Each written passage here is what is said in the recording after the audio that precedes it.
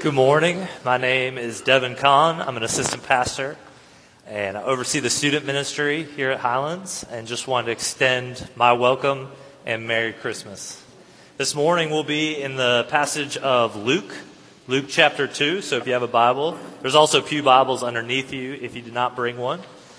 Luke chapter 2, verses 1 through 14 is the text we'll be looking at this morning. As you turn there, let me just set the context slightly. In the previous chapter, Luke chapter 1, the angel of the Lord has been busy.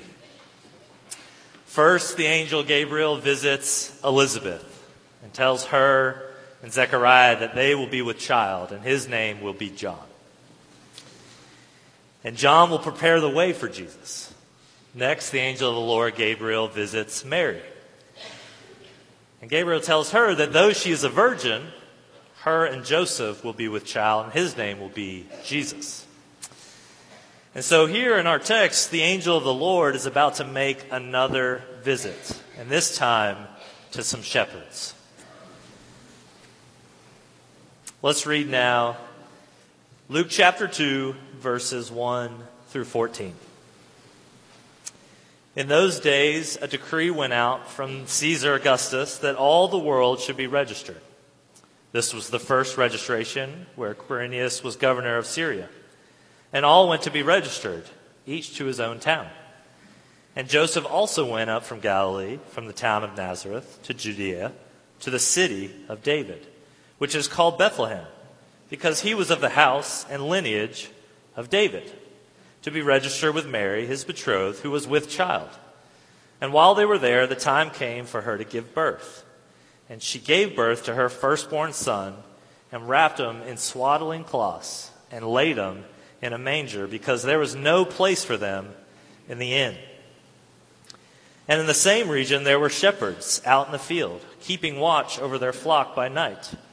And an angel of the Lord appeared to them, and the glory of the Lord shone around them, and they were filled with great fear. And the angel said to them, "Fear not. For behold, I bring you good news of great joy that will be for all the people. For unto you is born this day in the city of David a Savior, who is Christ the Lord. And this will be a sign for you. You will find a baby wrapped in swaddling cloths and lying in a manger."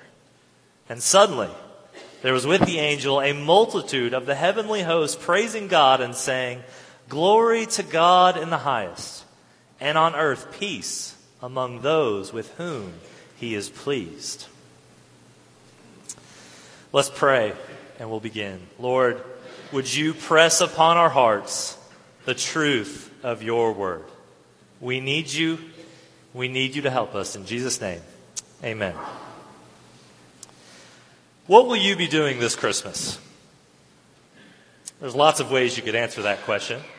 Since it's a time of year filled with much eating, drinking, socializing, gathering, traveling, buying, giving, receiving, singing, reading, watching, remembering, mourning, crying. What will you be doing this Christmas? I have really good news for you this morning.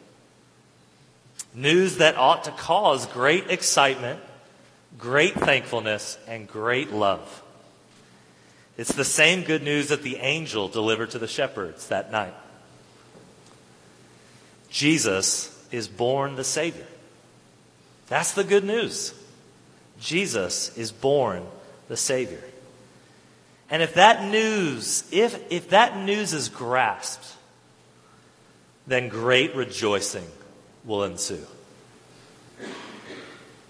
But the problem, of course, is that instead of rejoicing, Christians are often yawning at this good news. Because, after all, it's old news.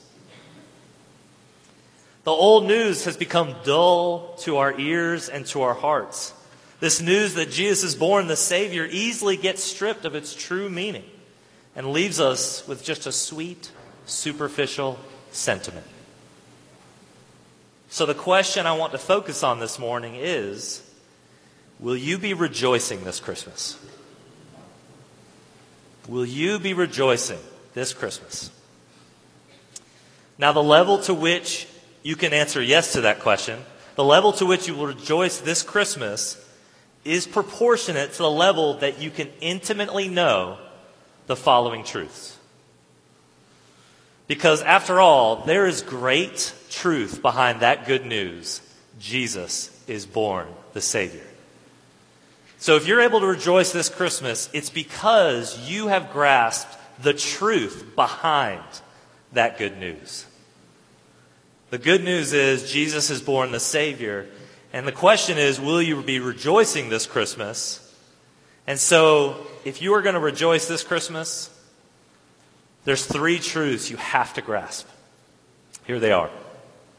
First, we are born in need of saving. Second, Jesus is born, the Son of David. And third, Jesus is born to settle the wrath of God. So let's look at that first truth and unpack it. We are born in need of saving. Let's read again the shepherd's reaction in verse 8. This is verses 8 through 10 of our passage. This is the shepherd's reaction to the angel coming. And in the same region there were shepherds out in the field, keeping watch over their flock by night. And an angel of the Lord appeared to them, and the glory of the Lord shone around them, and they were filled with great fear. And the angel said to them, "Fear not, for I bring you good news of great joy that will be for all the people." See, the shepherd's reaction here was a good one.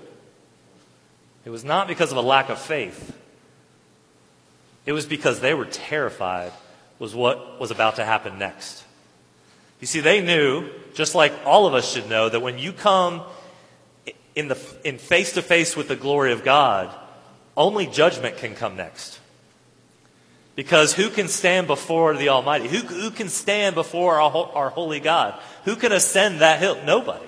And the shepherds, though they were devout men, knew that when the angel of the Lord comes, usually death comes with him. We see that over and over again in the Old Testament. And so when the angel shows up, the shepherds had a good reaction. A reaction that wasn't, I wonder why the angel is visiting us. Certainly there's some evil men that way that you need to destroy. No, they had the proper reaction of, oh no, it's time. It's my time. It's our time. I knew this day was coming. It's happening right now. And so clearly, they had a good response. A look of terror is appropriate when coming to grips with the glory of God. But somehow the news, Jesus is born the Savior, has somehow gotten separated out from the fact that we are badly and desperately in need of being saved. Somehow we've separated the two. It's the same reaction of Mary when the angel showed up. She was filled with fear. Same reaction as Elizabeth. She was filled with fear. Because they all knew, like we should know, when we are in the presence of God, we should be rightly terrified. Because who is righteous among us? Nobody. Only God.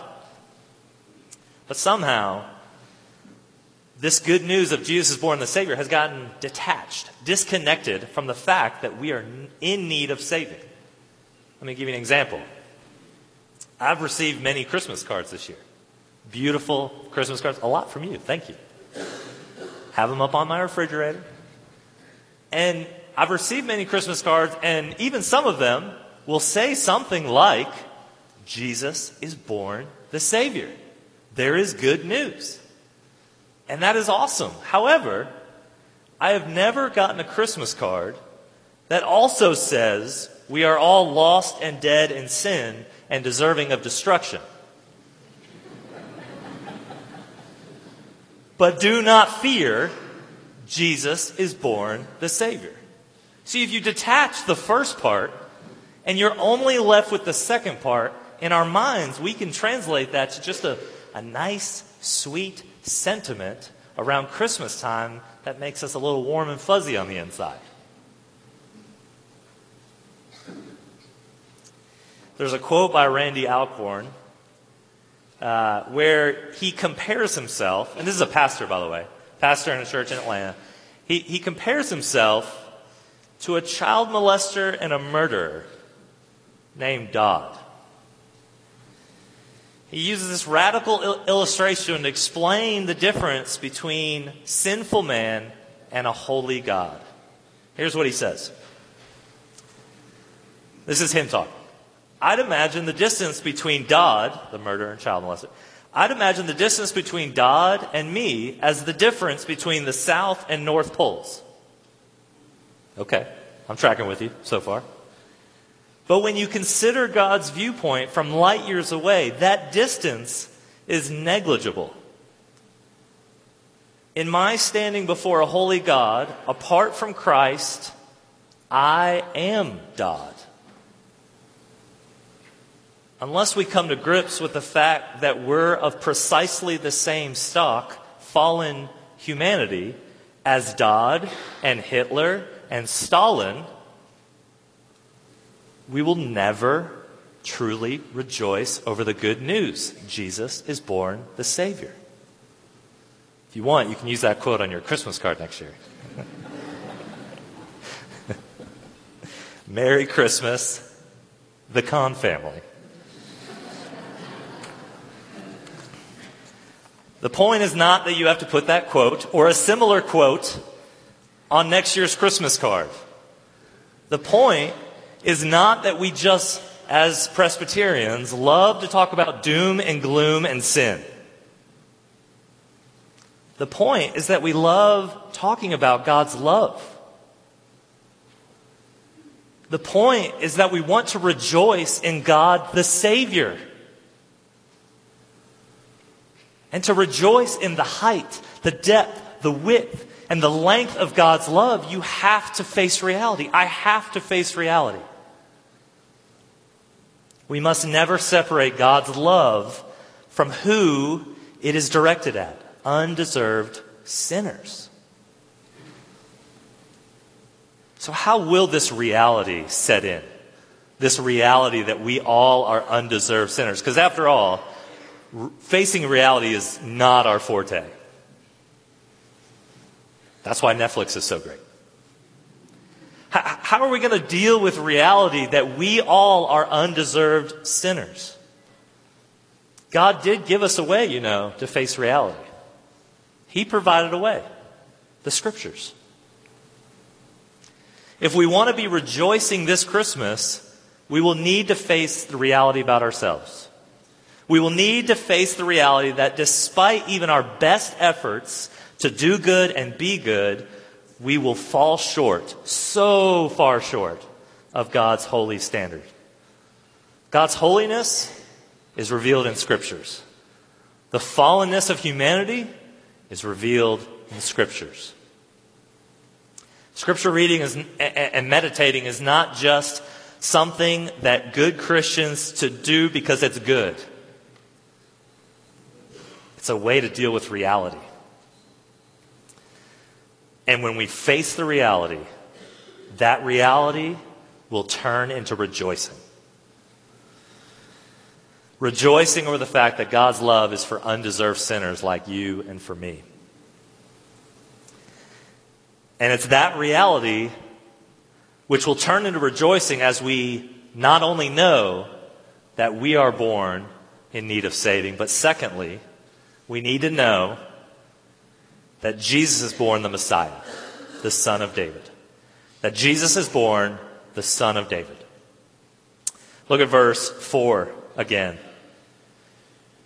Chapter 2, verse 4. And Joseph also went up from Galilee, from the town of Nazareth, to Judea, to the city of David, which is called Bethlehem, because he was of the house and lineage of David. Now skip down to verse 11. For unto you is born this day in the city of David a Savior, who is Christ the Lord. Christ is a way of translating Messiah. So Christ is the Messiah. Jesus is the Messiah. Christ the Lord. But what are all these references to David? I just read you at least 3 references to David. And if you read Luke chapter 1, every mention of Jesus coming, there's also a mention of David and how Jesus is related to David. Why so many references to David? Now, we could easily understand that if David was Jesus' father. Here comes Jesus, son of David. That makes sense. But he's not. David is not Jesus' dad. David, in fact, is removed by Jesus by about 1,000 years. So why all these references to David? Can you imagine explaining to one of your friends, "Oh, you know Charles, right?" No? "Oh. Well, you know Richard, right? He's related to Charles." "Who's Richard?" "Oh, he lived in the 11th century." "Now you should know who Charles is." You're like, huh? What? No, you don't go back 1,000 years to identify and show him who he's related to. But here, there's a focus, an emphasis on the fact that Jesus is the son of David. And that's because of 2 Samuel chapter 7, which we read earlier in the service. So I won't read it again. But if you want, you can go in your bulletin, and some of that passage is laid out for you. 2 Samuel chapter 7. It's where God promises David, King David, that his throne will last forever. That one of his sons will be finally put on the throne, and finally we will have a king that will rule in grace and in truth. Forever. His kingdom will be established forever. That's why there's such an emphasis in Luke and in other Gospels that Jesus is related to David. Because now we have the Messiah. We have the one prophesied about all throughout the Old Testament of the anointed one, the king, the one who will come and right the wrong, the one who will come and be better than any other king before him. So that's why there's such an emphasis that Jesus is the son of David. Do you know where the first gospel announcement is in the Bible? Where would you think the first gospel announcement is in the Bible? Some would say, we have it right here, Luke chapter 2. But it's not. Some might say 2 Samuel chapter 7. For behold, I will give you a son, King David, and he will rule on the throne. But it's not. It goes back to Genesis chapter 3. Genesis chapter 3, after Adam and Eve fell, after they chose themselves over God, they sinned, they broke the covenant. And of course, because you break the covenant of God, you get the curses of God. That's in all the agreement. Nothing wrong with that. Broke the covenant, gets the curses. Adam and Eve and the serpent all get cursed. And it's in Genesis chapter 3 where the first announcement of the gospel is laid out for us. Not in full. We'll need the rest of the Old Testament. We'll need the New Testament to make sense of what we read in Genesis chapter 3, verse 15. But here it is, the gospel. First announced, where it says, God is saying to Satan, I will put hostility between you and the woman, and between your offspring and her offspring. He will strike your head, and you will strike his heel. You see, God promised that one of Eve's children would someday, eventually, sooner or later, crush the head of that nasty snake, the devil. Nobody knew when or how, but she would have a child to put things right. We know it wasn't Adam. He proved himself. We know what he was capable of. We know that going forward, it wasn't Cain, it wasn't Noah, it wasn't Joseph, it wasn't Moses, it wasn't Joshua, and it wasn't David. Though these men had some good qualities and the Lord used these men in great, were devout in a lot of ways, they were all snake bitten, just like Adam. But from their line would come the Messiah, the Son of David, the Anointed One, the Savior, Christ the Lord. One of my favorite books of 2018, not that it came out this year, but I read it this year, was a book by Kevin DeYoung. And if you're not familiar, good author, great author. Any of his books are good. Now you have to understand something first before I reveal this amazing book, is that I'm an avid viewer of TV shows, and so the book has to be pretty captivating for me to get through it all. And this one was. This one was. This is called The Biggest Story, How the Snake Crusher Brings Us Back to the Garden. Yes, it is a children's book. And the intended audience is about 8 to 13. But I highly recommend it to read yourself or for your family. It is a great book, and I'm going to read from it this morning. And I think this captures a lot what I'm trying to say, that Jesus is born the Son of David, and why that's such a big deal.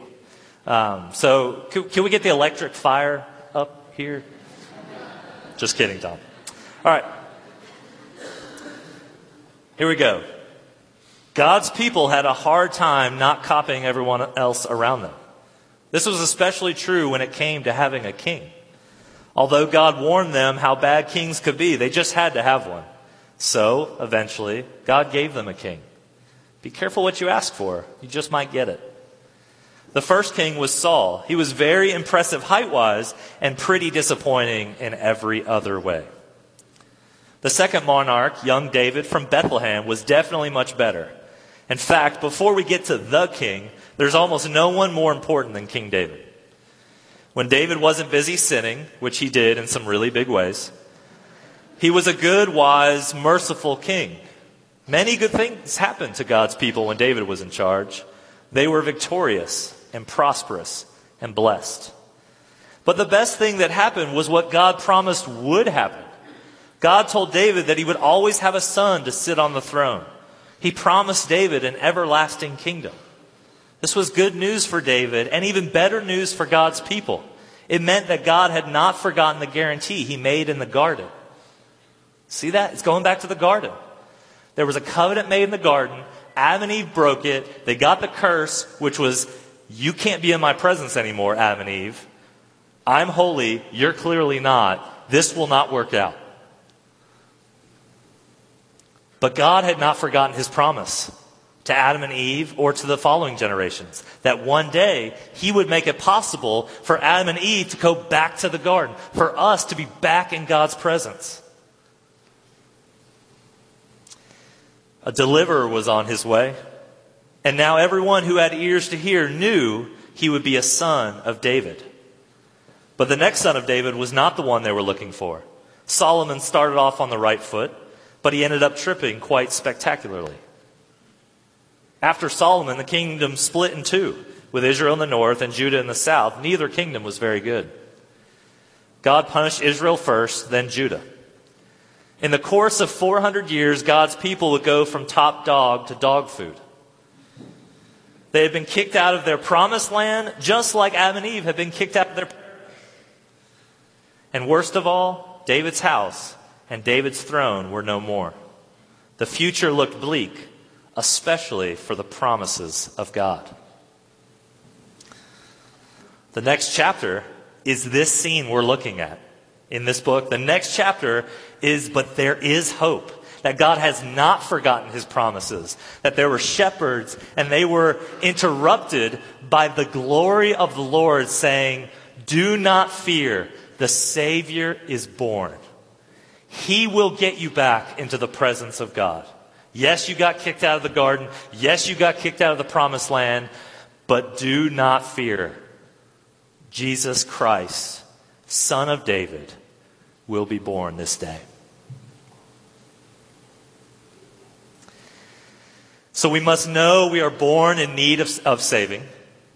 We must know that Jesus is born, the Son of David. And lastly, we must know that Jesus is born to settle the wrath of God. Jesus is born to settle the wrath of God. Look at verses 11 through 14 again of Luke chapter 2. For unto you is born this day in the city of David a Savior, who is Christ the Lord. And this will be a sign for you. You will find a baby wrapped in swaddling cloths and lying in a manger.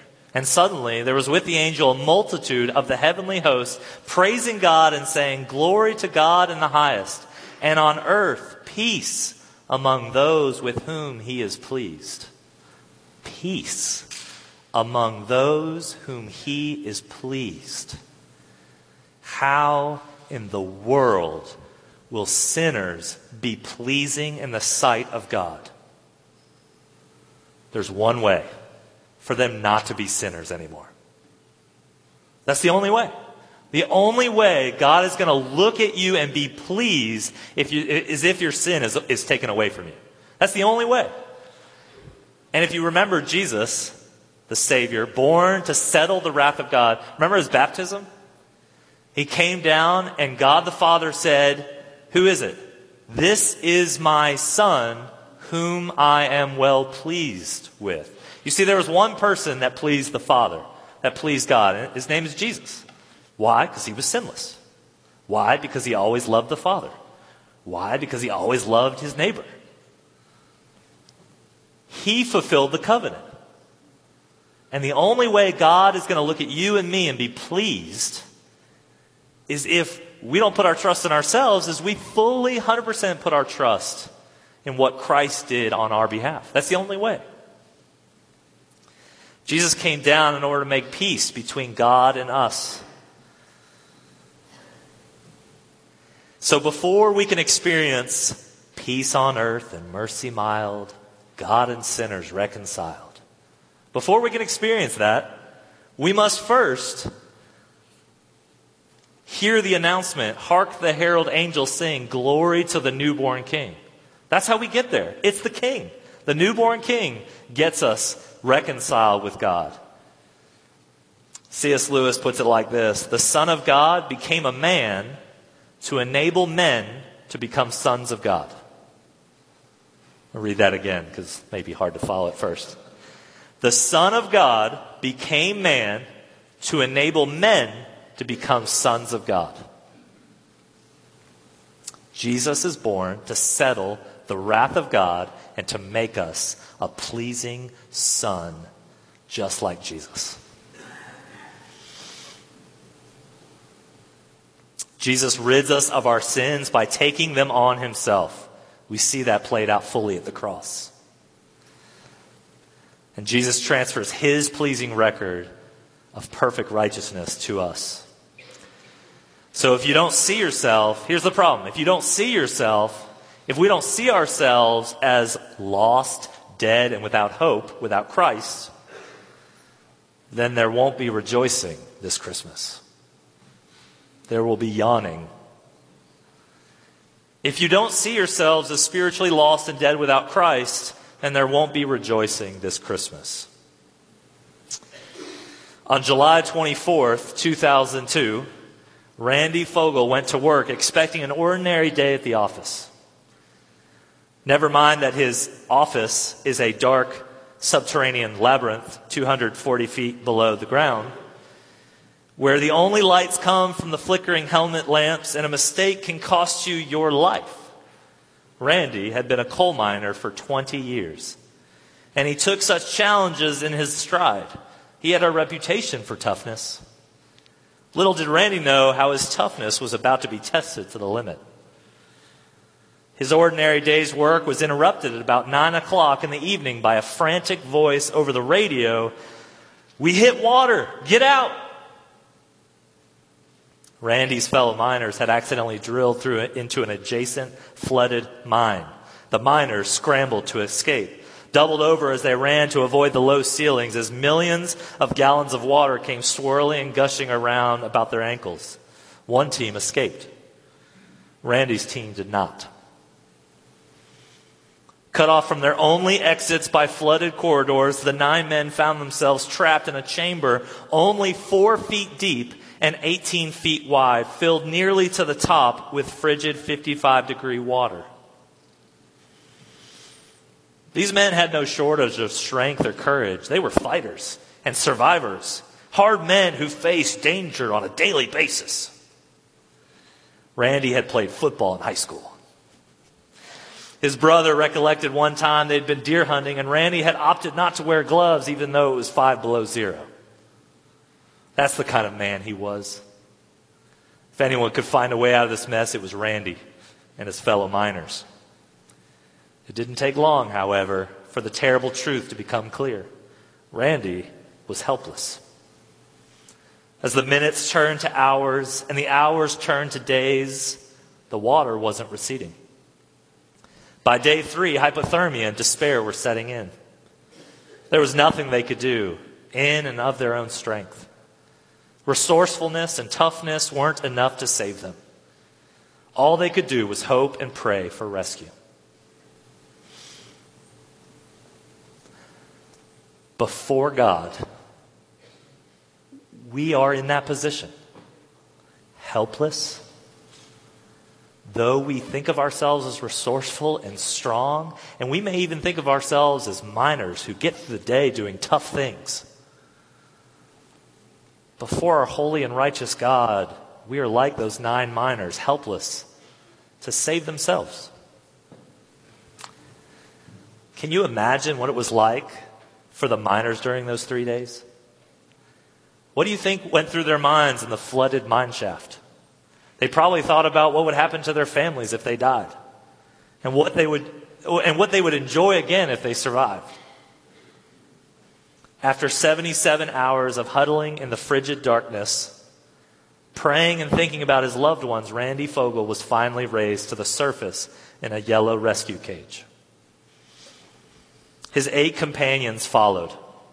All survived with strong spirits and only minor injuries. Thanks to the devoted work of their rescuers. They had stared death in the face and come back to tell the story. Now imagine their thoughts and their reactions as they reached the surface alive.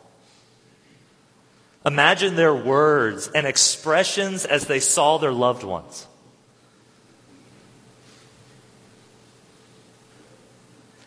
Picture the expressions of their spouses, of their children, of their friends.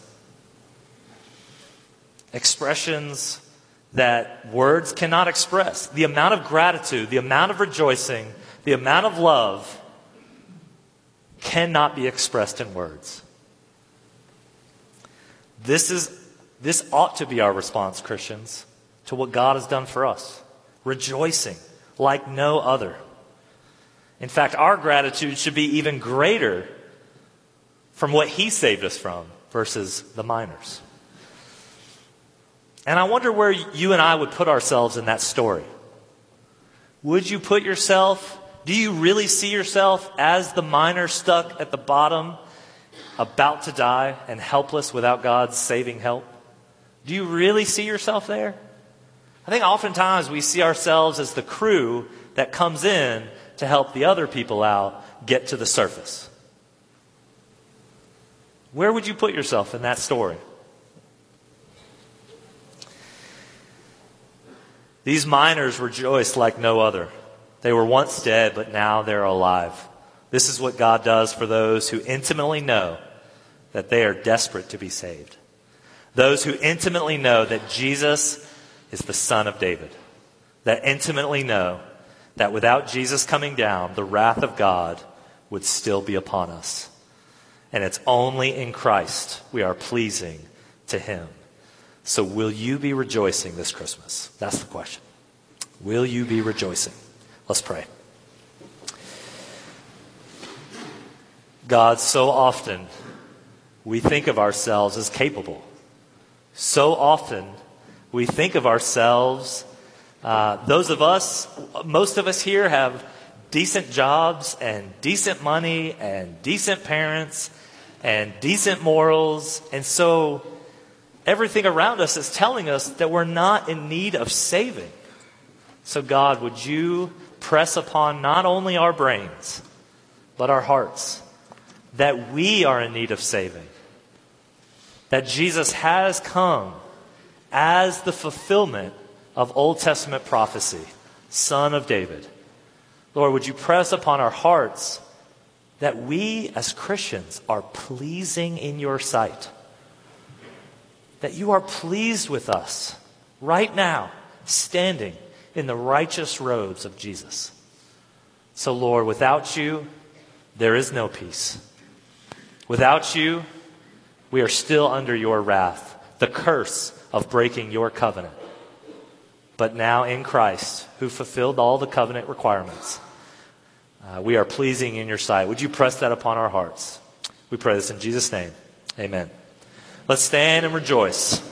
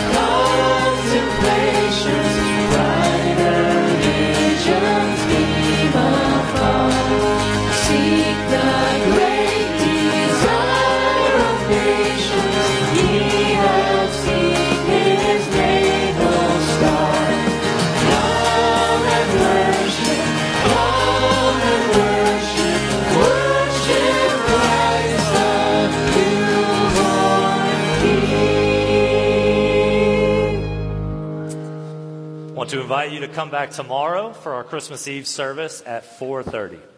Now receive the benediction. The Lord bless you and keep you. The Lord make his face to shine upon you and be gracious to you. The Lord lift up his countenance upon you and give you peace, both now and forevermore. Amen.